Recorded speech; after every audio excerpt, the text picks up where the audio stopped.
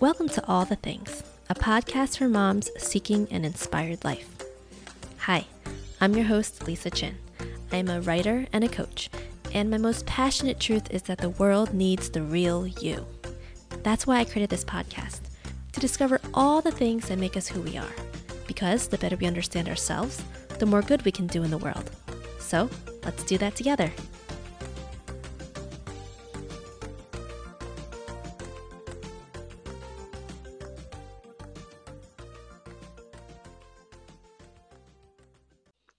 Thanks for joining me today.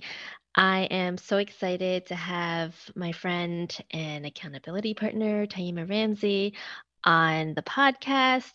I wanted to first take a second to acknowledge that I am speaking from the unceded and traditional land of the Nipmuc and Massachusetts tribes. And Taima and I are going to talk about some really cool, fun, lofty ideas. And I really wanted to ground this conversation and just know that we're always operating in these systems of social and cultural injustices and inequities.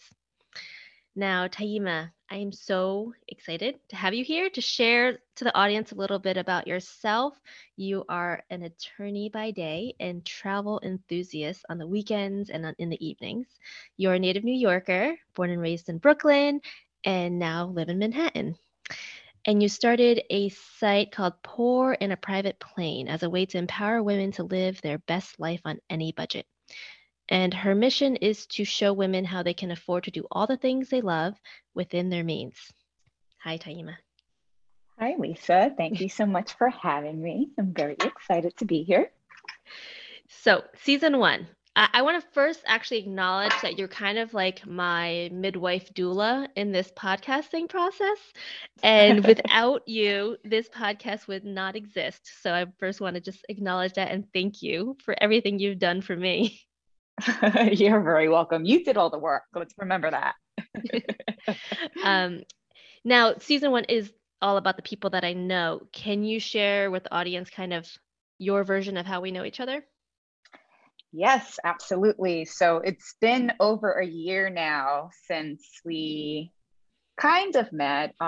We met through a marketing seminar that we both joined, and then subsequently that turned into a accountability group or mastermind that we were in with a few other individuals. And it's one of those things, one thing led to another. And now we've been chatting almost every week for almost a year, I want to say. And it's been amazing just getting to know you and our conversations and how much we've grown in the last year. So that's my version of the story.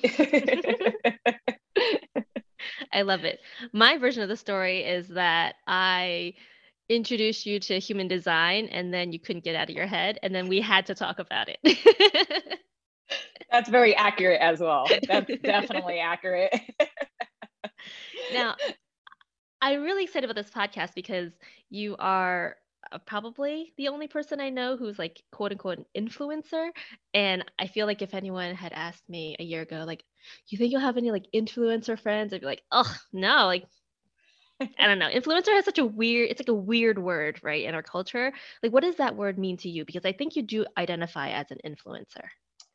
Yes. So I think that in today's culture, influencer has become almost a negative word for some reason. And I think it's just, based on stereotypes and certain ideas that people have around individuals that identify as influencers. But I think when you break down the word influencer, you have to step back and think it's somebody that has influence over a group of people, right? So I think that we are all influencers in the sense of the word because we influence the people around us, our family, our kids, our friends. But as a quote unquote influencer on Instagram, I'm doing the same thing, but on a larger scale. So I'm influencing women and a small amount of men that are interested in what I'm talking about, which is travel and money tips and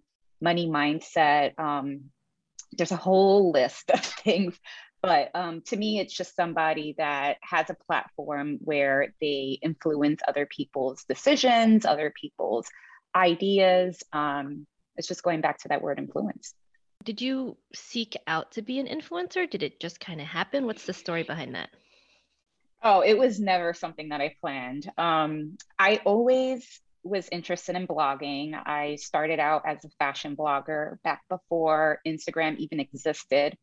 And I just love sharing stories and my outfits and that kind of stuff. And then I came on Instagram, and it honestly all happened by accident. I was just posting photos of my travels, and one day it stuck, and I realized that, things just started to kind of move at a very, very fast pace. And I realized that people were interested in understanding and learning about how I was traveling, how I could afford it, where I was going, tips on where I've been. And I just took it and ran with it. And that's kind of how Pouring a Private Plane was born, out of people asking me, how do you afford to go there? Or, do you have any good tips for inexpensive restaurants or hotels at this location? Or, like, how did you save for that? So it was born out of people asking me these questions. And then Instagram just kind of happened one day. And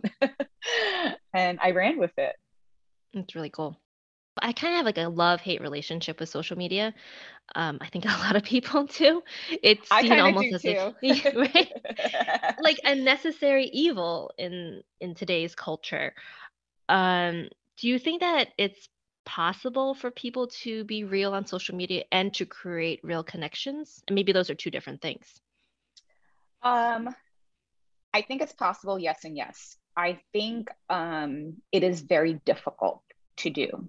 And the reason why is because social media is filled with these aspirational lifestyles. And it is very hard for people to see past, the pretty pictures and the pretty dresses and the pretty homes and the, perfect kids and all of that. And I think it takes a lot for somebody to take a step back and realize that, um, not to sound cliche, but it is a highlight reel. Like, we're only posting the photos that we believe people want to see. We're not posting, the messy kitchens and the dirty laundry and, the, if only you guys could see me now, the crazy hair. We're not posting those real life moments that we all experience. So it's very easy for people to see the photos on Instagram as they're scrolling and feel like this person's life is, picture perfect, when in reality they're just curating it. So I think that when we kind of take off that layer and start having conversations, we start to realize that, wow, these people are real people. They have the same issues that we have. They have the same chores and same obligations. And I think that Instagram is trying to bring that out with stories and, encouraging people to DM each other and that kind of stuff. I think they're trying to do that, or trying to encourage their users to actually be social, because it's social media, right? And I think there is where you start to develop relationships. I mean, I've met so many amazing people, including you, online. And the same goes for Instagram. I've met so many amazing women on Instagram, and it all happens in the DMs, it all happens in stories. Those are where the real conversations are happening. So I definitely think it is possible.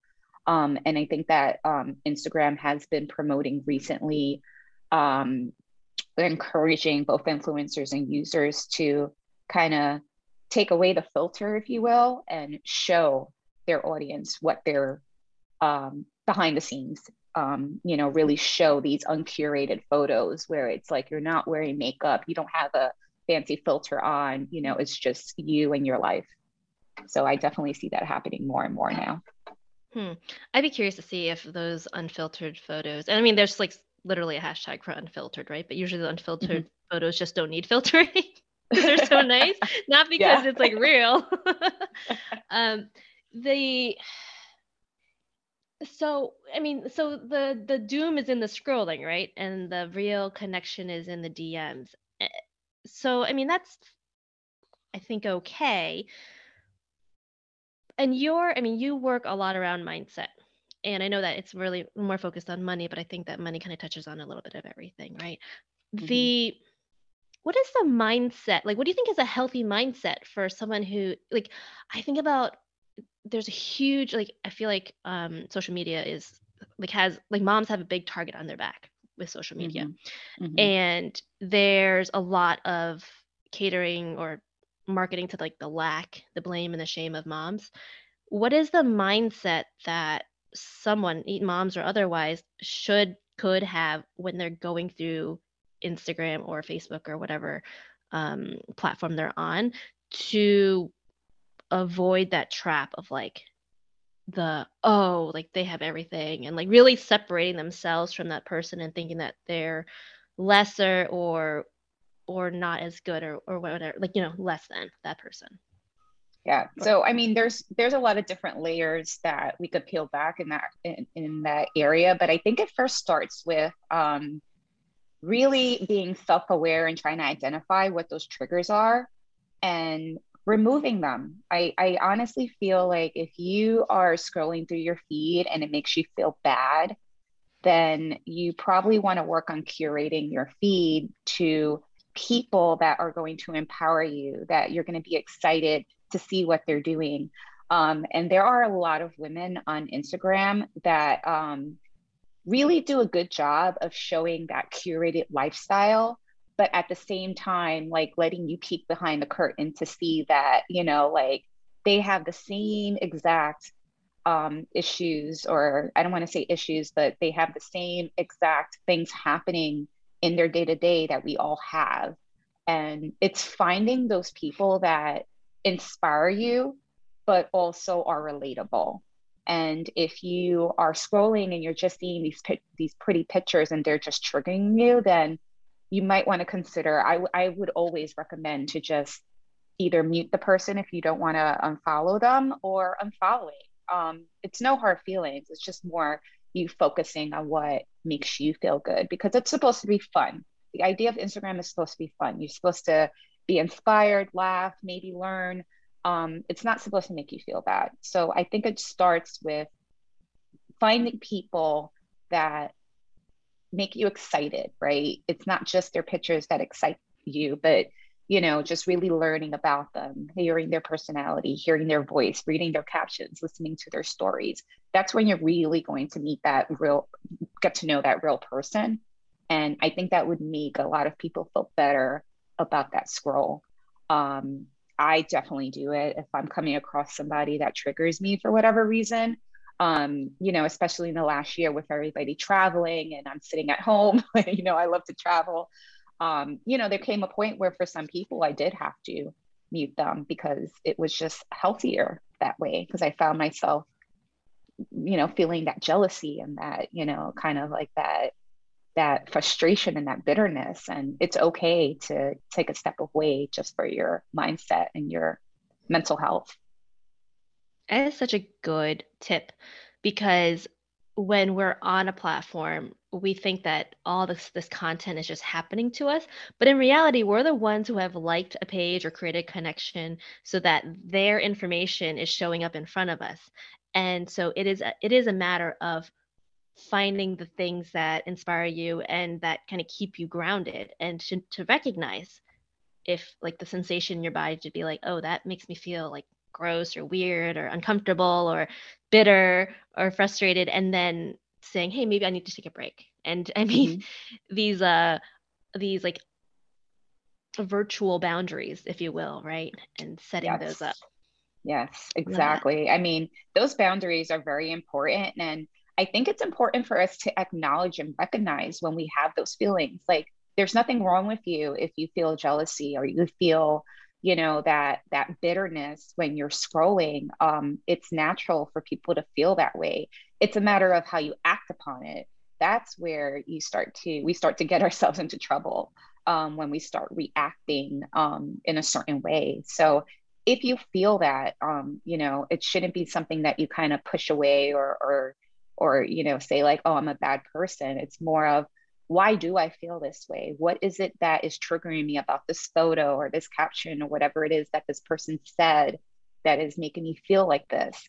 and acknowledge that and then make a decision as to whether or not you want to continue viewing, consuming that content, or if you want, like I said, to mute it or unfollow. And muting is a great way to kind of give yourself a break, because if you love somebody's content, but you're just having a day or a week or a month, it's okay. You can mute them. You don't have to see it. You could work on yourself and then come back to it later. Your work on Instagram is around money, which is a loaded topic, which Yes. also is really interesting on social media when everything's like really aspirational and seemingly like I think of it as like fake a lot of the times. Maybe that's just my perspective. But it's pushes so much on the idea of lack, right? Mm-hmm. And the that component of us so that we like the image because we're like, oh, we want that and we're never going to have it. So at least we can like the person having it, even though we don't really like the person having it. How do you bring real conversations about money online? Like you and I have had conversations about how like social media can make you poor because you're chasing all Mm-hmm. these ideas of what's out there. Like how do you keep it real on Instagram when you're talking about something that's so heated and charged as money? I think it's important to be very transparent. And I think that that's something that we do not see a lot. And these are conversations that I've had with you and others. Um, there definitely isn't a lot of transparency on Instagram and social media. So to your point, it's like you see everybody on these vacations and owning these beautiful houses and having these amazing clothes, designer clothes, and it's you have no idea whether they're $150,000 in debt or whether they what their day jobs are, or maybe whether they are wealthy or not. And we won't talk about our definition of wealthy, but we don't know anything about where and how these people came to that point. And it's easy for us to make assumptions to say like, oh well, she must be rich because she has a nice house, or she must be rich because she wears designer clothes, or she has a nice car, or whatever whatever it is that triggers that idea. And I think that having the conversations about where those things come from and how you got there and what things cost um makes it a little bit more real and attainable. So for example, if I use the example of going on a weekend getaway, right? And maybe I'm staying at a really nice resort, and people are looking at it like, yeah, I could never afford $500 a night at blah blah blah resort. And my goal is to say, yeah, this resort costs $500, but if you use this website, you could get it for $100 a night, which is a lot more affordable, maybe at least for um, uh, more affordable for that person. So having that transparency and it being more about like, okay, this is how much it costs, this is how we got here, this is what we did to save up for it, this is how you could do it too, I think will help to kind of I keep on saying like pull away the curtain, if you will, but it does help people to see like, oh wow, I actually could do that as well. Like I can't afford the 500, but the 100 sounds like I could do it. um Same thing with like designer clothes or bags. Like if you're one of those people that you're like, oh, I've always wanted to wear whatever dress or whatever, having those conversations about, yeah, we're not paying full price for that dress. We're finding it at a thrift store, or we're going to a consignment, or we're finding it on sale or whatever it is. So I think that if more people were having those conversations about how they're getting there, um, that would make it a bit more um, relatable and attainable for most people. Because I feel the same way when I see somebody driving, a fancy car or have these beautiful houses. I'm like, how the heck can they afford that? Like, what did I do wrong? But it's definitely not that. There's a lot more to it. It's interesting because we don't expect that kind of transparency in person, right? So when you're talking about this online, do you think that it's necessary because we're not face to face with this person and seeing like kind of what's outside the frame of the picture? Or do you think that this should also happen in person as well? So that's a great question. And this is something that I've been playing around with in real life. So I definitely feel that we live in a time where keeping up is a thing, right? We're trying to keep up with what's going on the reality shows. We're trying to keep up with what's happening on social media, and we're trying to keep up with what our friends are doing. And I see it every day living in New York City where it's like everybody wants to go out and they want to do brunch and they want to do all these things. And it's like, yeah, I want to do that too, but let's be realistic. I can't afford to do that every single day the way, you see on television, for example. And I think that there's almost a shame with, we'll just say, I'll say millennials because millennials is my target audience, but there is this shame that people have with saying, I cannot afford that, or I cannot do that, or I don't have the money for that. And while I don't encourage somebody to use those types of phrases when they're talking about their money mindset, I do encourage people to be transparent and kind of set those boundaries and say, hey, I'm not in a position to go to brunch this weekend, but what if we did something else instead?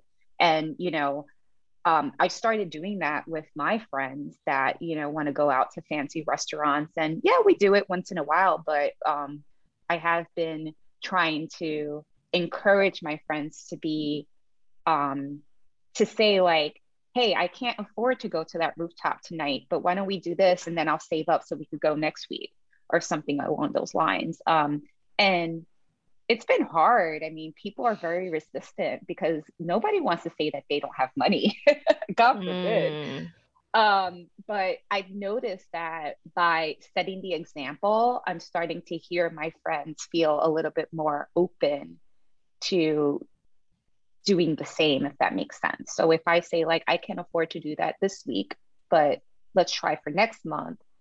I actually had that happen this past week where somebody said, like, hey, why don't we push this to next month so that way I could save a little bit of money so that way we could actually have a good time. And it got me so excited because I'm like, oh my God, you're recognizing that you have boundaries and you're recognizing that they're temporary. That's the other thing as well when it comes to not being able to afford something. It's like, yeah, I want to go out to that nice steak dinner, but maybe I just have to wait a week and save up for it. It doesn't mean I'm never going to have it. It doesn't mean I'm never going to be able to afford it. I just can't do it right now today. But with planning, I will be able to.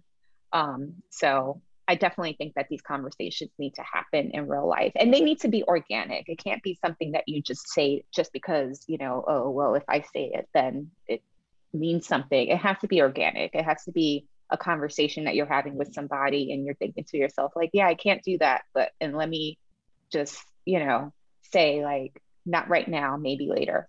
So cool. You're like influencing your friends, right? That's all I could think of when you were sharing that story. The we've talked about boundaries a bit, and I'm still kind of like I feel like boundaries are such an amorphous thing. But when you talk about money and boundaries, it's really fascinating because I grew up in a low income household where boundaries were kind of set for me. And then as adults, uh, we have we have the opportunity to make money. And and if we make more money than we had growing up, we no longer have those boundaries built in for us. And sometimes we don't even because we can go into credit card debt and all that stuff. Mm-hmm. I had never thought about it as boundaries that and to be able to set your own parameters for your own spending in that capacity. Can you speak more about like how we can go about setting appropriate boundaries and you kind of have this like really nice balance of indulge but save, which is your pour in a private plane kind of mindset, which I love. Can you share a little bit more about that? So when it comes to boundaries and money, I think that there's two types. There's going to be the temporary boundaries that I mentioned, and then there's going to be more of your permanent boundaries where you know that those are probably going to be there for a very long time. And it sounds negative, like nobody wants to have boundaries when it comes to their spending and their money. But those permanent boundaries are going to go back to your spending habits. So, for example, I encourage people to focus their spending on the things that bring them joy and really do exercises where they look at their spending and they try to identify, like, all right, if getting a cup of coffee every morning makes you really happy, then that's something that you want to include in your budget, for example. Um, if buying magazines that you're never going to read doesn't make you happy, but you feel like you have to do it, those are things that you're going to want to set boundaries around and say to yourself, like, do I really need to spend money on that? Like, is it really bringing me joy? What's going on there? And if it's not, that's got to go. And once that goes, that frees up money to put towards the things that you do truly love, which is a cup of coffee every morning, for example. So my idea is, you want to set boundaries between the things that really, really, truly excite you and make you happy and you cannot live without, versus the things that are nice to have, but it's all right. It's not a big deal to me, right? Like there's a lot of things that are nice to have, and we should have them if we want them, but it's making those decisions between, like, do I go for the thing that's nice to have, or do I go for the thing that I really, really, really want and really is going to make me happy? And that's where I'm very big on setting boundaries. Like, I love coffee, but I do not need to go to a coffee house to enjoy a good cup of coffee, right? I am perfectly happy having my coffee at home. So I've created that boundary where it's like, instead of spending the money at the coffee house, I make my own coffee because it's not as important to me to be at the coffee house versus other aspects of my life. For example, I mean, I can't deny it. I love wine and I love to have my wine at home, but I especially love to go to a vineyard or whatever. So I make sure that I'm prioritizing my budget so I could afford to go out to a vineyard and enjoy a glass of wine because that really excites me and it really makes me happy to be in that environment. That's where I set my boundaries. I have my two buckets of my nice to have and really, really want, can't live without. And I allocate my spending based off of that.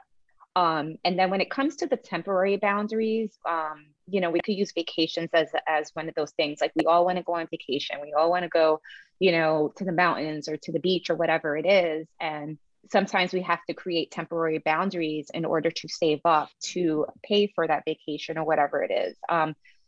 For everybody, it could be something different. It could be saving up for a home. It could be saving up for a car. It could be saving up for a course you want to take.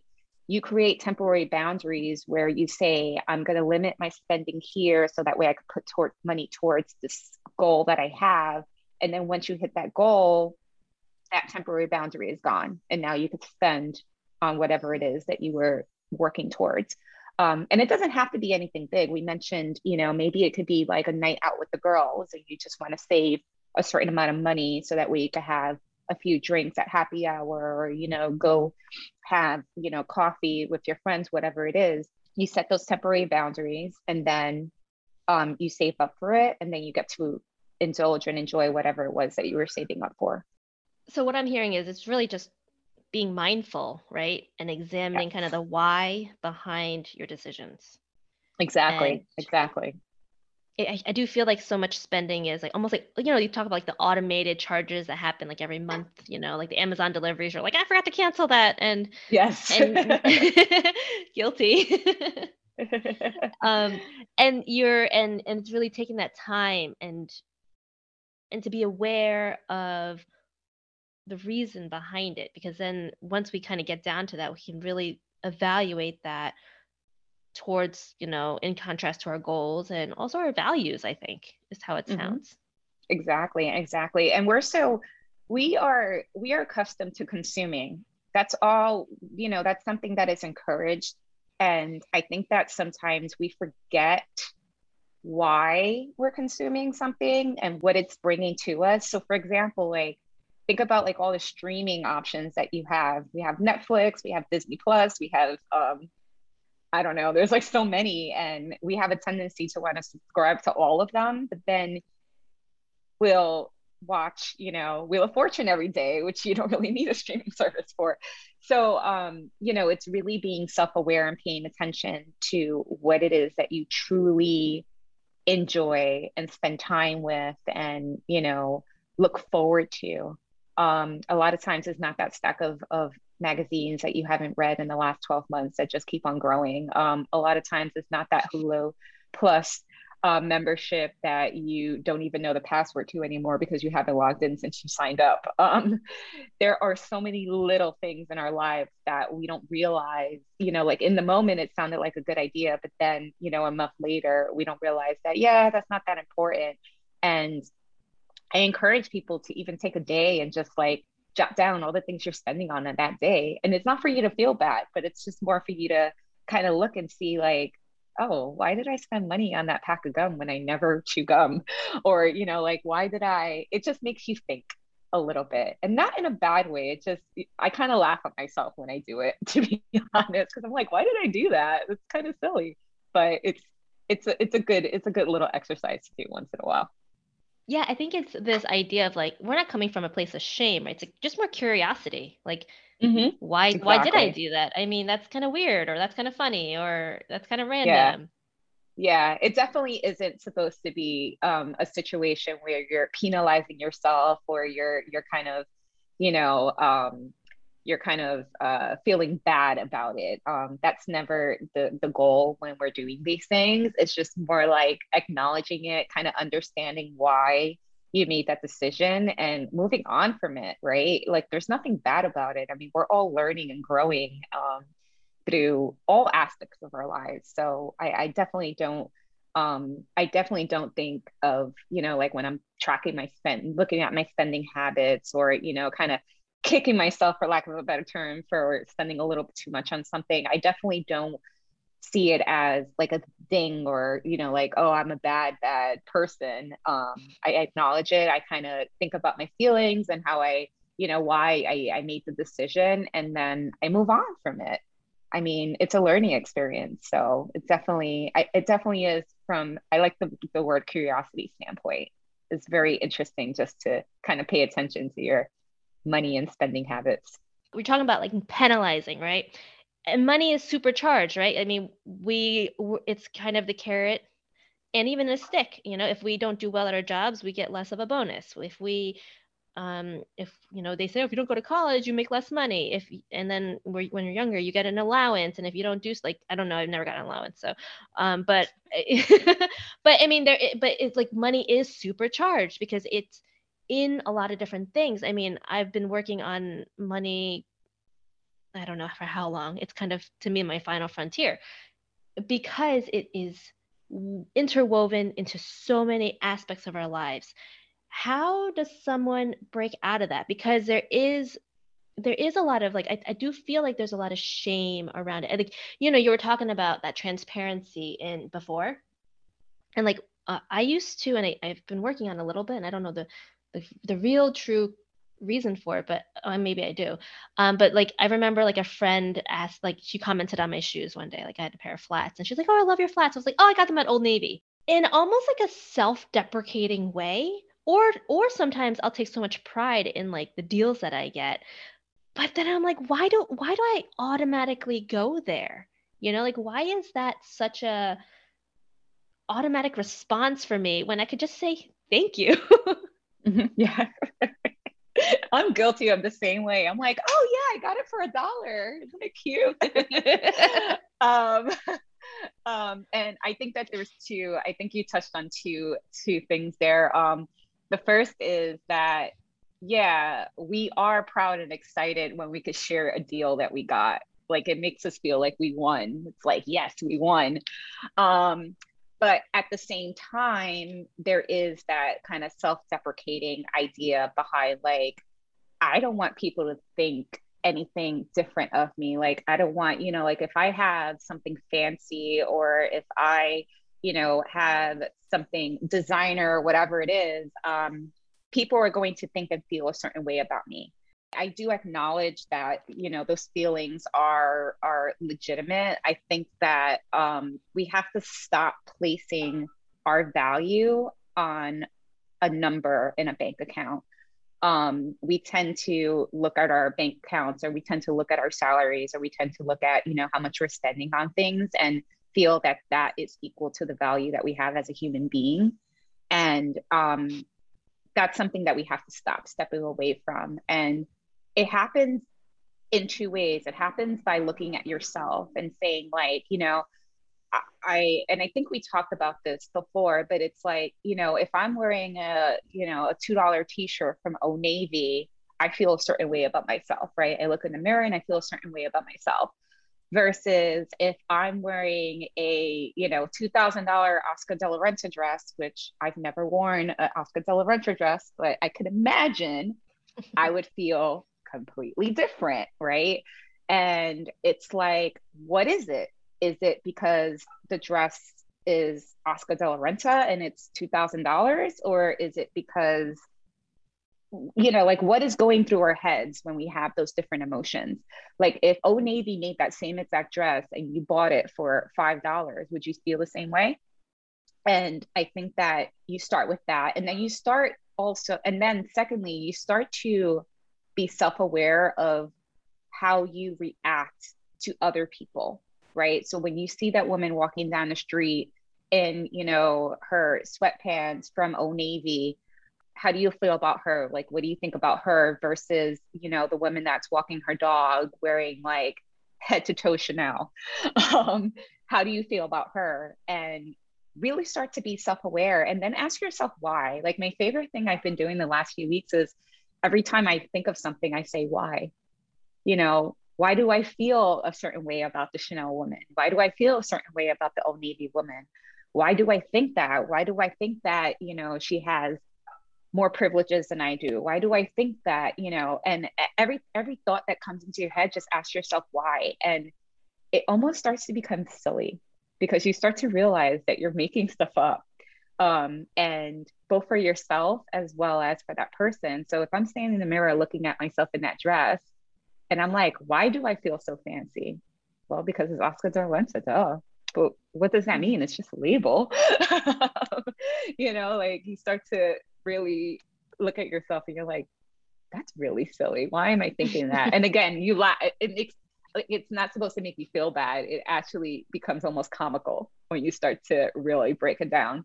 Um, and the third challenge is having that conversation with a friend, right? Like, telling them, like, I was wearing this, or I was thinking this, and I just laughed to myself. And you'll start to realize that other people feel the same exact way, and you will both have that connection where it's like, oh my God, I thought the same thing about the lady walking her dog in Chanel. Like, that doesn't make sense, but why am I thinking this? It's so silly.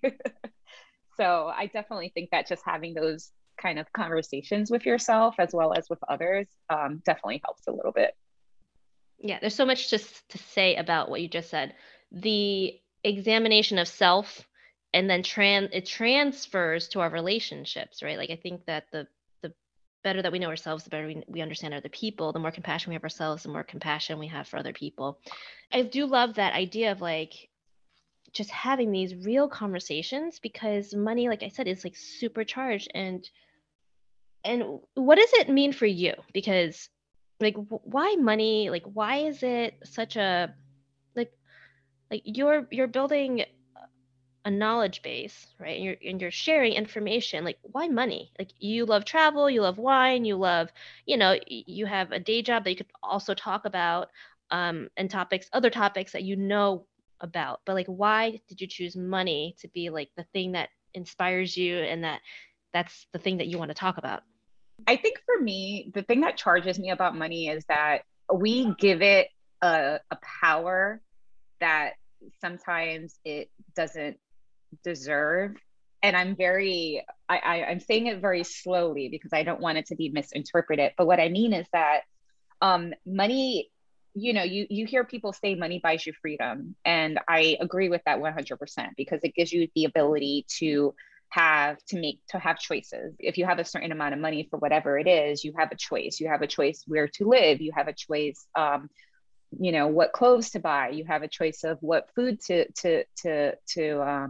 cook or eat or buy or etc. So it gives you freedom, but I think that it also limits us, and sometimes it is real limits that we have. Obviously, if I only have $150,000 to spend on a house, I'm not buying that $6 million house on the hill. um, that's reality. But at the same time, there's also like these created limitations that we have where it's like, I use vacation as an example because I like to travel. But like if you do want to go to that, resort, but in your mind you're like, that's way too expensive. I'm never going to be able to afford that. And it's like done, right? Like you don't even think about it. You don't even try it. You're not interested because you could never afford it. And I think that we have to take a step back and really understand like what is a real limitation versus a created limitation. Like, you know, is it you can't afford it now, but let me come up with a plan so that way I could afford it later? Or is it one of those things where it's like it's completely unattainable at this point, and that's the reality. Like I hate thinking of those real limitations, but it's true. I mean, it's true. And I think that people give money that power, and it's not it doesn't deserve that. And I see that a lot in my life where there's people that make double what I make and yet still are unable to afford to do the things that they enjoy for whatever reason. And in my mind, I'm like, is it real or is it created? And that's a supercharged statement in and of itself, because having these conversations and telling somebody like, yeah, you're making up that limitation, it's like, what? But I say it to myself all the time because I say to myself like, oh, I could never afford that. And then I sit down and I come up with a plan and I realize, oh wait, I actually can. It's one of those things that I feel like when we really start to break it down and really start to treat money as a tool, it changes our relationship with it. And it makes us realize that we are able to do the things that we thought we weren't able to do, for example. And that with planning, we're able to, get whatever it is that we felt was completely out of our reach or completely out of our budget. And I think that's the thing that excites me about it, is just like showing people how, like, yeah, you actually can afford that. Like, let's work towards it. Let's figure out a plan. Yeah, it's okay to go out for coffee if that makes you happy. Let's figure out how to work that into the budget. Yeah, it's okay that you want to save up for a new sofa or whatever it is. Let's plan it. I think that there's so much you could do with it that excites me. And I also like the thrill of the deal, which I know you could appreciate. So that's the other aspect of it. You said something quite, I want to say profound, that money is a tool. Mhm. I don't think that I have seen it that way and seen it. I mean, I've heard it. I've heard the idea of like money is, you can work with money. You can, money is like, it is a story, right? Everything that we're telling ourselves about money is a story. And we can certainly shift the story to money is a tool for what I want, and kind of repositioning it in our narrative as, changing the characteristics of it, and seeing it as this other entity in our story versus like the thing that we're fighting against, but like it's actually something that can work with us. Exactly.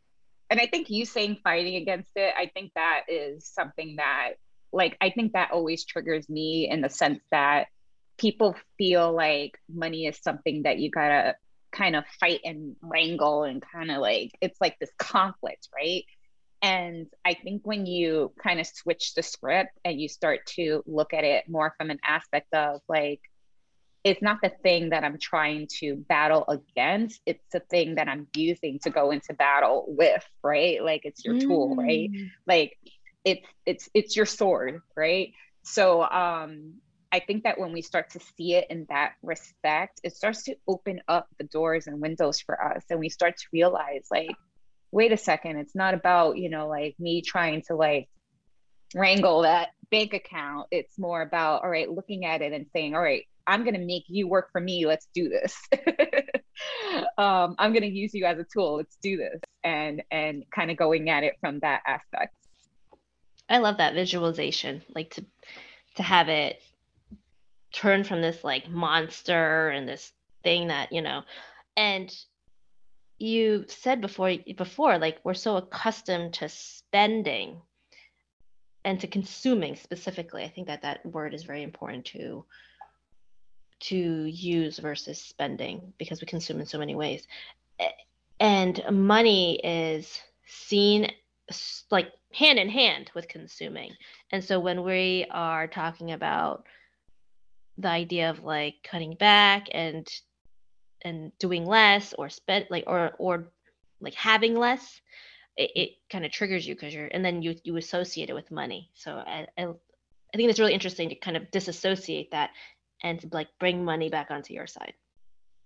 Yeah, absolutely. And I think when it comes to spending, I've said this a couple of times to a few individuals, and they kind of look at me with that look in their eyes.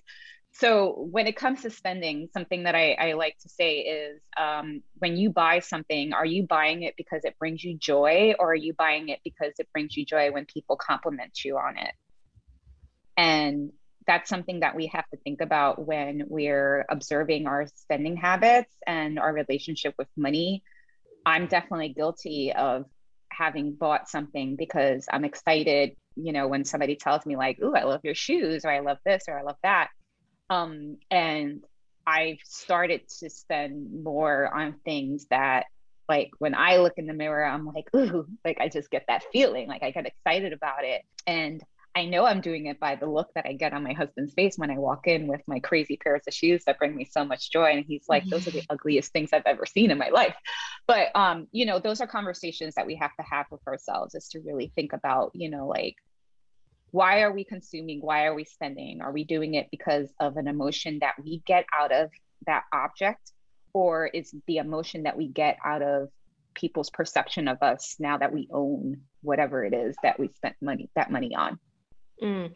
And it really I think that these conversations about money are really important to have because women control most of the spending in this country. I mean, the mothers for households, but women are just, I think, maybe we are conditioned that way to consume, right? And Mm-hmm. therefore we actually our spending makes up so much of the spending of this of at least in the US. I don't know about other countries and how it breaks down by at least by women or men. But I think that's a really important conversation to have because we are also, I think, conditioned for a lack mentality, for that need to have things so that we can be a certain way, and that is just such important work that you're doing to like break down these ideas. So I kind of want to point that out too because I forgot about that until right now. You were talking about like specifically about shoes and things like that, and it's like I think about, like how many shoes do I have versus how many does my husband have? And why do I need shoes in all these different colors when he can just wear black shoes? Like, why can Steve Jobs just wear black and Calvin Klein, right? And like Michael Kors or whoever it is, just wear black all the time and be okay. And let's say, I don't know of a female identifying designer that has done the same thing or even a tech person or Mm-hmm. anyone. It'd be like Mm-hmm. avant-garde. Like they'd be like ostracized from like I mean Mm-hmm. I think of even women in the government like in the Senate and they have to wear like colorful suits because they have to be seen as like less threatening and so like now they have to buy a ton of suits because Mm-hmm. they have to fit a certain way in the society. Yeah. And God forbid if you're in the public eye and you wear an outfit more than once. Right. Like, who Oh, made up that okay. rule? Seriously. And then you get called out, like, right, by like the paparazzi, like, who Yeah. wore it better? Or like, oh, they wore it Yeah. again. And like, well, you've never worn an outfit again. Like, you've probably worn your shirt twice in a row, like, without washing it. It's so What do true. you And it's like, mean? I've been wearing this for 3 days.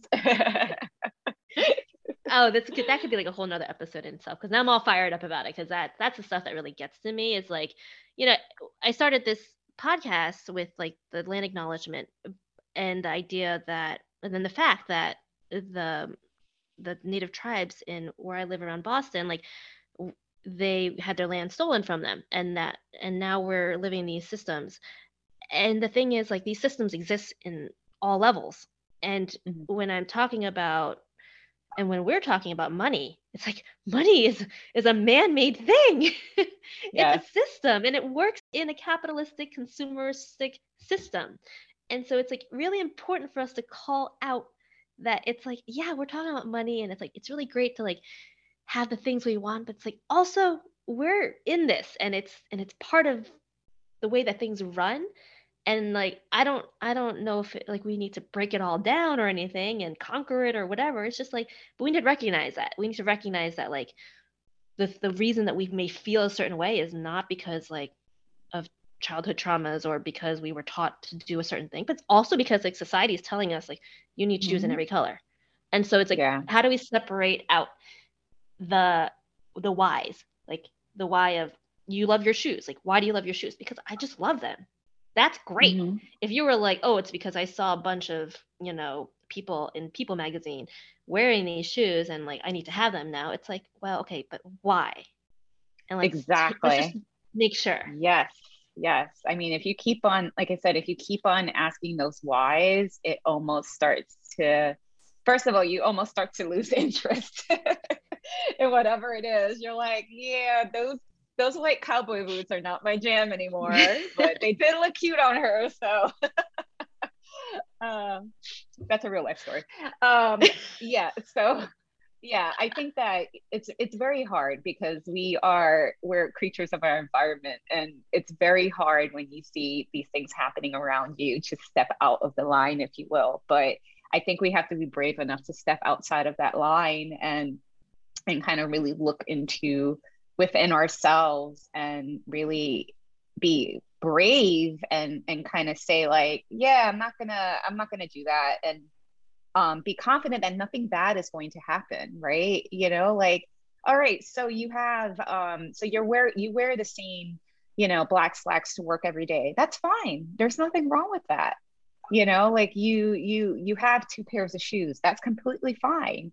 We are all different. And I think that we have to acknowledge that, and this is something that I talk about a lot, but we have to acknowledge that what brings me joy is not necessarily going to be what brings Lisa joy and what brings, anybody else joy. And we have to decide what that is. For me, it's shoes. I love shoes. I have a lot of shoes. But that's not the same for my friends. They're like, I have five pairs of shoes and that's enough. And we don't judge each other for it, like they have five pairs of shoes, but maybe they have an amazing collection of earrings or, scarves or whatever it is that makes them happy. And we celebrate each other for that as opposed to feeling bad about, like you have this and I don't. We have to just step away from that. We have to step out of the line, and it takes a lot of bravery, it takes a lot of confidence, and it definitely is not always easy, but nothing bad is going to happen.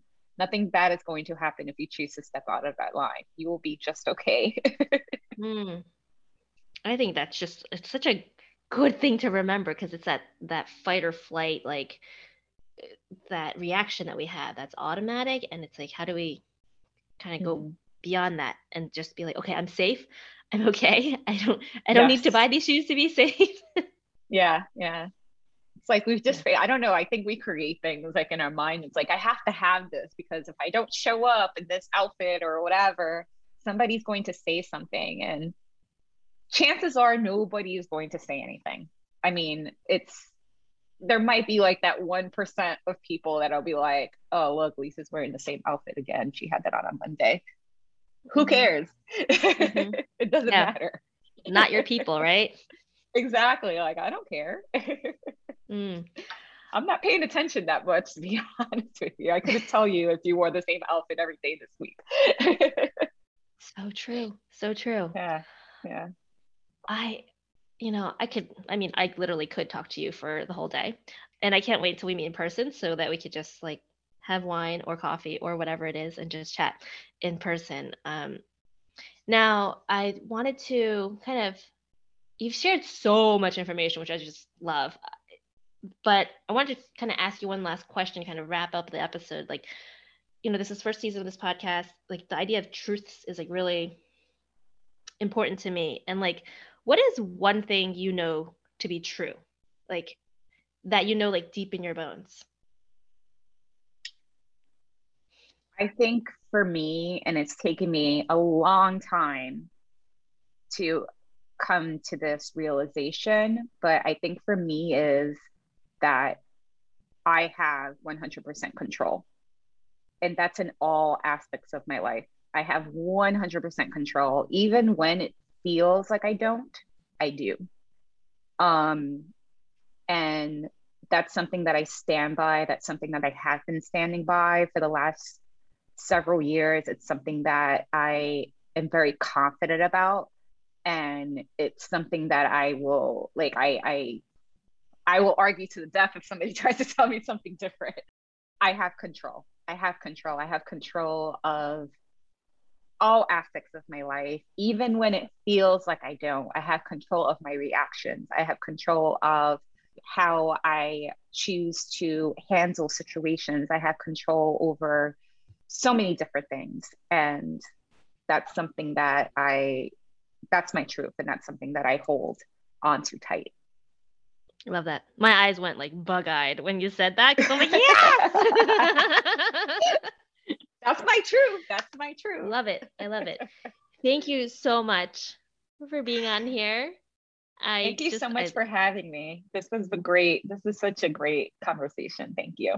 Yeah, I'm glad I got to ask you all the questions that I kind of wish we could spend all our time talking about as well, aside from just like accountability partners, but like just getting deeper. So I loved it. Yes. Thank you. Yes. And thanks to you for listening. If you are interested in more episodes, take a look at the rest of the season, hit subscribe, share with a friend. If you want to start having real conversations about money with them, check out Taima on her blog, poorinaprivateplane.com. And she's also at the Instagram handle with that name. And reach out with her, DM her, have a real conversation with her as well. She is a real person behind all those really fantastic pictures, by the way. And I will see you in the next episode. Thank you for tuning in today. A great big thank you to Medfield TV for their support and editing this episode. Living an inspired life is a worthy endeavor. Don't let anyone tell you otherwise. Be sure to subscribe in your preferred podcast player for future real conversations. And if any part of this episode made you think of a friend, let them know that they aren't alone in their journey and share all the things with them. If you'd like to stay in touch, hop on over to lisaforreal.com and sign up for my daily blogs. Or find me on Instagram at Reclaiming Motherhood. See you next time.